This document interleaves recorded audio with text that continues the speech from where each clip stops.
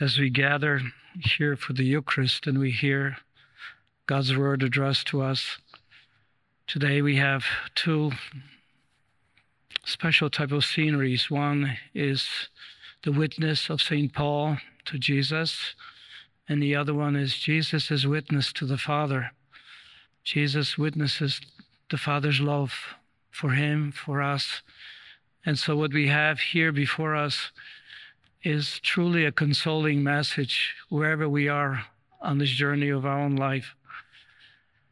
We see St. Paul, yesterday when we read the letter that St. Paul was addressing, his words to the priests of Ephesus as he was coming from Greece to Jerusalem. On the way to Jerusalem, he had this sense and he spoke of this foreknowledge that he is to go to Jerusalem, and that in Jerusalem he is to give witness to Christ in a special way. And he would not be deterred, because every time he spoke, I have to be in Jerusalem.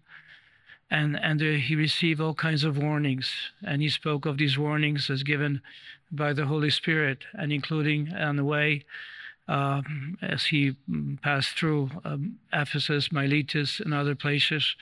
There was even a prophetic voice. There was a Jewish man who manifested to him that he took his belt. He took St. Paul's belt, and he placed it around him, and he says, "This is how you will be forced to go where you do not wish. This is how you will be forced, and you will become a prisoner." And yet these brothers, the brothers in faith, sisters in faith, were saying, "Paul, you can't go to Jerusalem because you'll be arrested there. You have to possibly even face death." And then St. Paul says, "No, I have to go. I have to go." And so today what we see in our first reading is St. Paul does go to Jerusalem. They recognize him, the people recognize him, those were his enemies. And even though he prepared himself for the celebration of the Sabbath by known as the purification rite, and even shaved his head for that purpose, to be truly cleansed of everything. And yet the people recognized him, and they wanted to arrest him, because he is the one who is teaching others to be unfaithful to the Mosaic law. But what we have here is Paul, the civil authorities, Roman authorities rescue him, but he approaches the steps where he's supposed to be arrested, and he asks whether he could speak to the people, and he speaks to the people and gives witness to Christ. He gives witness to Christ. And of course, that enrages more the people. So the commander the next day gathers the Sanhedrin and gathers the people, the leaders of the people, and he wants St. Paul to face them, because he sees and realizes that it has to do with faith, not because he is rabbinizer, but because of faith, because of the elements of the teachings concerning faith. And so what we have here is we have St. Paul now giving witness to those who are gathering there. And what does he say? What does he say to the people? Wishing to determine the truth about why Paul was being accused by the Jews, the commander frees him and orders the chief priests and the whole Sanhedrin to convene. And then he brought St. Paul and placed him in the middle of them. And so St. Paul already gave witness prior to that. But now what he says is that to them who have gathered, he says, "I'm a witness to resurrection. I'm a witness to resurrection. I am on trial for hope in the resurrection of the dead." And when he said this, a dispute broke out between Pharisees and Sadducees, because Pharisees believed in resurrection and angels and spirits, and Sadducees did not. Sadducees is a group that only accepted the first 5 books of the Bible. It was known as the Pentateuch. So they only accepted that. They didn't accept any books beyond that, which is all the prophetic works or any other ones. So this is the dispute. And St. Paul wanted to make sure that they hear that he was a Pharisee. He was a Pharisee, as we know, and he was a Pharisee. but he embraced Jesus as the Messiah, and he gave witness that Jesus is the one who appeared to him. Jesus the one.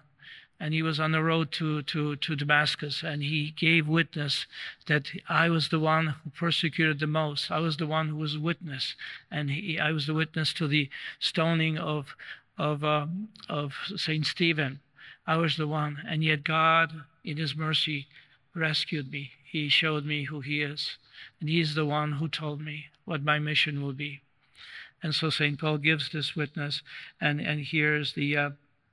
That's why he divided the group. But the Lord spoke to him that night. He says, the following night, the Lord stood by him and said, "Take courage, for just as you have borne witness to my cause in Jerusalem, so you must also bear witness in Rome." You must bear witness in Rome. The Lord doesn't tell him how it's going to happen. We know it's going to happen. He will be, as you know, we will read the next couple of days. As you know, he'll be arrested, and then Saint Paul spoke very clearly. They wanted to whip him and to force him, to really share the full truth. And of course, Saint Paul says, "I'm a Roman citizen," and so the commander says, "It cost me a lot to become a Roman citizen," and he is a Roman citizen, so he got frightened, and that's why he would not allow him to be scourged or beaten or punished in any way. But he, as we know, that the Lord led him to Rome on account of that. But the second aspect today to our readings is what Jesus says. As we can see, this is the Last Supper, just before Jesus was arrested, before Gethsemane, before he went to Garden of Gethsemane, and we know the agony there before all that. So Jesus speaks to his disciples, but what he does is actually prays to the Father in their presence. And what does Jesus pray? He's honoring God. He's honoring the Father. He's honoring him and submitting himself completely to him. But then he also prays, "I also pray for these, not only for these who are here with me, but also for those who believe in me through their word." So he's praying for us, because we are the ones who have received the word of God from the disciples, and the 12 who gave witness through their life. So the Lord is praying for us now, and then he continues, "I pray for them so that they may be one." To this very day, as you know, ecumenical movement is based on these words, that Jesus himself desires that we be one. Jesus himself desires, and that we have no choice but seek the unity. Seek unity among Christians, see the unity among the followers of Christ, because this is what Jesus desires, that they may be one as I am in you and you are in me. That they also may be one in us, that the world may believe that you sent me. The witness of Christians being united is a witness to the world that Jesus is real, that Jesus is true, that he is the Son of God, that he is the Redeemer. And so that's the need for us to always live. You see, we can be divided as Christians. We have all kinds of things we can accuse each other of. But ultimately, if we do not seek and strive for unity, that means we, in some ways, are setting aside the word of God, Jesus' prayer to the Father. And then the Lord continues, "And I have given them the glory you gave me." I have given them the glory you gave me. What is the glory? Is the divinity. Is giving us himself, the characteristics and the capacity to become godlike. Jesus is the one who wants to give us this. He wants us to share his glory and the glory of God. So I have given them the glory you gave me, so that they may be one as you are one, I in them and you in me, that they may be brought to perfection as one. So God, in Jesus, he gives himself to us so that the world may know that you sent me and that you love me and that you love them even more as you love me. So it's always this Trinitarian love. And as you know, the Jesus who sends us the Holy Spirit is to manifest to us the gifts that the Father has given through his Son to us, to manifest to us, to remind us, to teach us, to guide us, that we may be truly men and women who understand our faith and understand the great gift that God gives to us. Righteous Father, the world does not know you, but I know you, and they know that you sent me. I made known to them your name, and I will make it known, that the love with which you loved me may be in them and I in them. How is the love of God being given to us? Through the Eucharist. Through the Eucharist. God is giving himself to us in his Son. Yes, we can embrace and we can meditate and we reflect and we can be aware of what God has done for us. He has redeemed us by the power of his cross. But how can he give us this grace? How can he give us his glory? By giving himself to us through incarnation. Jesus, who became one of us, he not only became like we are in everything but sin, but because of incarnation, he left himself to us. Because of incarnation, he gave himself in the Eucharist. And the Eucharist is truly Jesus, fully human, fully divine. He has soul, body, and soul, blood. So body and blood, soul and divinity, all those dimensions of God. And he's giving himself to us. This is how important the Eucharist is.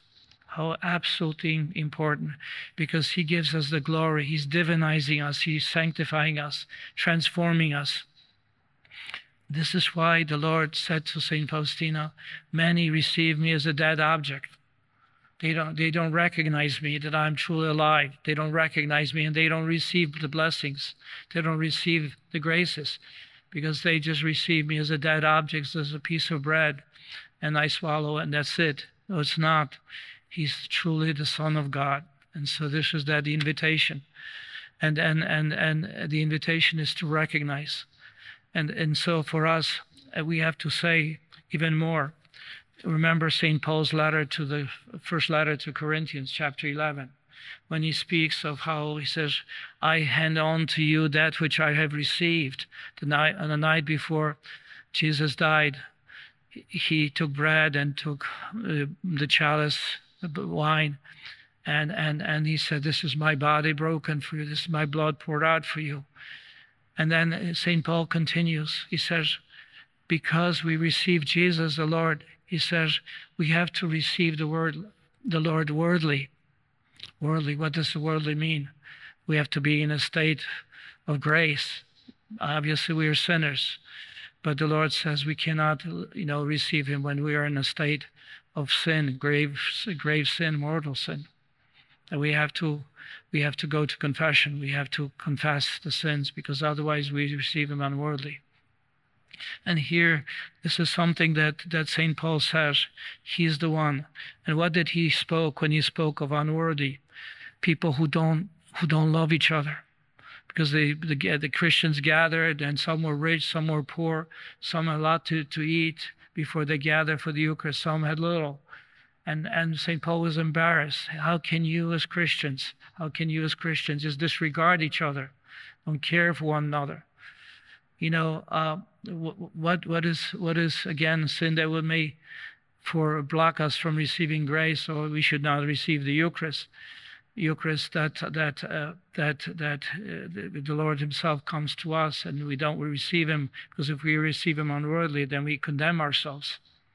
We condemn, and this is St. Paul says, this is why there are so many sicknesses, there's so many problems, because people receive Jesus unworthily. And so this is St. Paul's teachings, which he wrote already year 49 AD, literally, not even 20 years after the death of Jesus. He wrote this because he received this knowledge. He says, I received this from the Lord, my understanding. And sometimes, yes, we have, as a nation, we experience this terrible tragedy of children being killed. And yes, we should react. We should react with incredible suffering, pain, and we wanted to see what's wrong with us, what's going on. But you know what? But then we have the other side where 5 minutes or 1 hour before a child is born in the womb, it can be eliminated, and there's no outrage. There's no outrage. Why isn't there an outrage? Because it's hidden, and it's only exposed partially. I mean, that's what doesn't make sense to us. That's why, anyone who says it's okay, to take a child hidden in the womb 5 minutes before the birth, or even when they are born, and they're not wanted, versus the ones in schools or wherever they are, it just does not make sense. And of course, we all gather here, we all understand this, but that's why when somebody says it's okay, if it's hidden. And that's why receiving Holy Communion is so important. But that's also is so important not to receive, when in our hearts we allow for things that take place, including taking the children from their womb and eliminating them. Not possible. How can someone receive Eucharist? And we go across the board. So we're not just talking about politicians, but we have to speak across the board for everyone, because we can't receive, Eucharist in the state of grace, and that's for all of us, priests, religious, all people. Yes, the Lord comes to us, but he wants us to embrace, to receive him truly worthily, because that's when he gives us the glory. He sanctifies us, he divinizes us, he allows his Eucharistic heart, because as you know, Jesus' love for us. Sometimes we speak during this month of June, the Sacred Heart devotion. What is Sacred Heart? Sacred Heart is God's great love, human love for us in Jesus. His love, which is human in the sense of, in every way, he feels for us, he feels with us, he shares our human condition, as we know. That love that he has, and that the Eucharistic heart is Jesus' truly, yes, divine and human love for us. And he wants us to embrace, to acknowledge, to love him, to care for one another, so that we may not experience the consequences of receiving the Eucharist unworthily. As St. Paul says, because of the difficulties, problems, sicknesses, everything else that he sees and understands. So the invitation for us is it's a beautiful invitation to us to receive the Lord, so that we may be witnesses to him in the world today, that we may be witnesses to Jesus' true being our Redeemer, our merciful Savior. He's the one. That we may be also witnesses to his being alive, truly alive in the Eucharist, that we may also understand the fruit and the consequences of the Eucharist. We speak of Jesus' Eucharist as being essential in the receiving of the graces of Divine Mercy Sunday, all the graces, the fullness of forgiveness of sin, as well as the consequences of sin, which is the punishments due to sin. When one receives worthily, then the Lord removes everything for us. It is through the Eucharist. And so today, the invitation is from the Lord. I want to enter your heart. I want to be with you. I love you. I want to take care of you. I want to bring the Father with me, because where Jesus is, the Father is, and the Holy Spirit is. And I want to give you these gifts. But you have to welcome me. You have to be aware whom you receive. Honor me. Yes, ask for purification. Cleanse yourself. We have to cleanse ourselves, so that we may truly worthily receive him. And in this way, we not only receive the God himself for us today, but also that we may receive him who prepares us for eternity to be with him. That's the wonderful gift. So may the Lord then, because it is without him we cannot do anything, let us ask the Lord to make us deep and maybe strong believers in the Eucharist, that we may honor him, that we may love him, that we may help each other through our prayer, through encouragement, invitation, inspiration, that we may help one another to recognize the power, the love, the greatness, the glory that we receive in Jesus when we receive him in the Eucharist. Are you a Marian helper?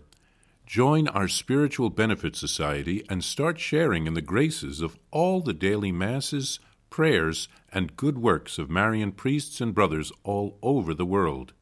Sign up is free and easy. Simply visit micprayers.org. That's micprayers.org. Thank you, and God bless you. Please follow or subscribe to this podcast to receive the latest episodes and updates. If you have been blessed by this podcast, I invite you to leave a review. Reviews greatly improve our podcast ranking and will help spread this podcast to other people throughout the world. Are you enjoying this podcast? I invite you to listen to more shows brought to you by the Marian Fathers of the Immaculate Conception. Join us daily for enriching spiritual content, which will help you on your journey with Jesus Christ. Simply visit DivineMercyPlus.org for a complete list of our shows. That's DivineMercyPlus.org. Are you a Marian helper? Join our Spiritual Benefit Society and start sharing in the graces of all the daily masses, prayers, and good works of Marian priests and brothers all over the world. Sign up is free and easy. Simply visit micprayers.org. That's micprayers.org. Thank you, and God bless you.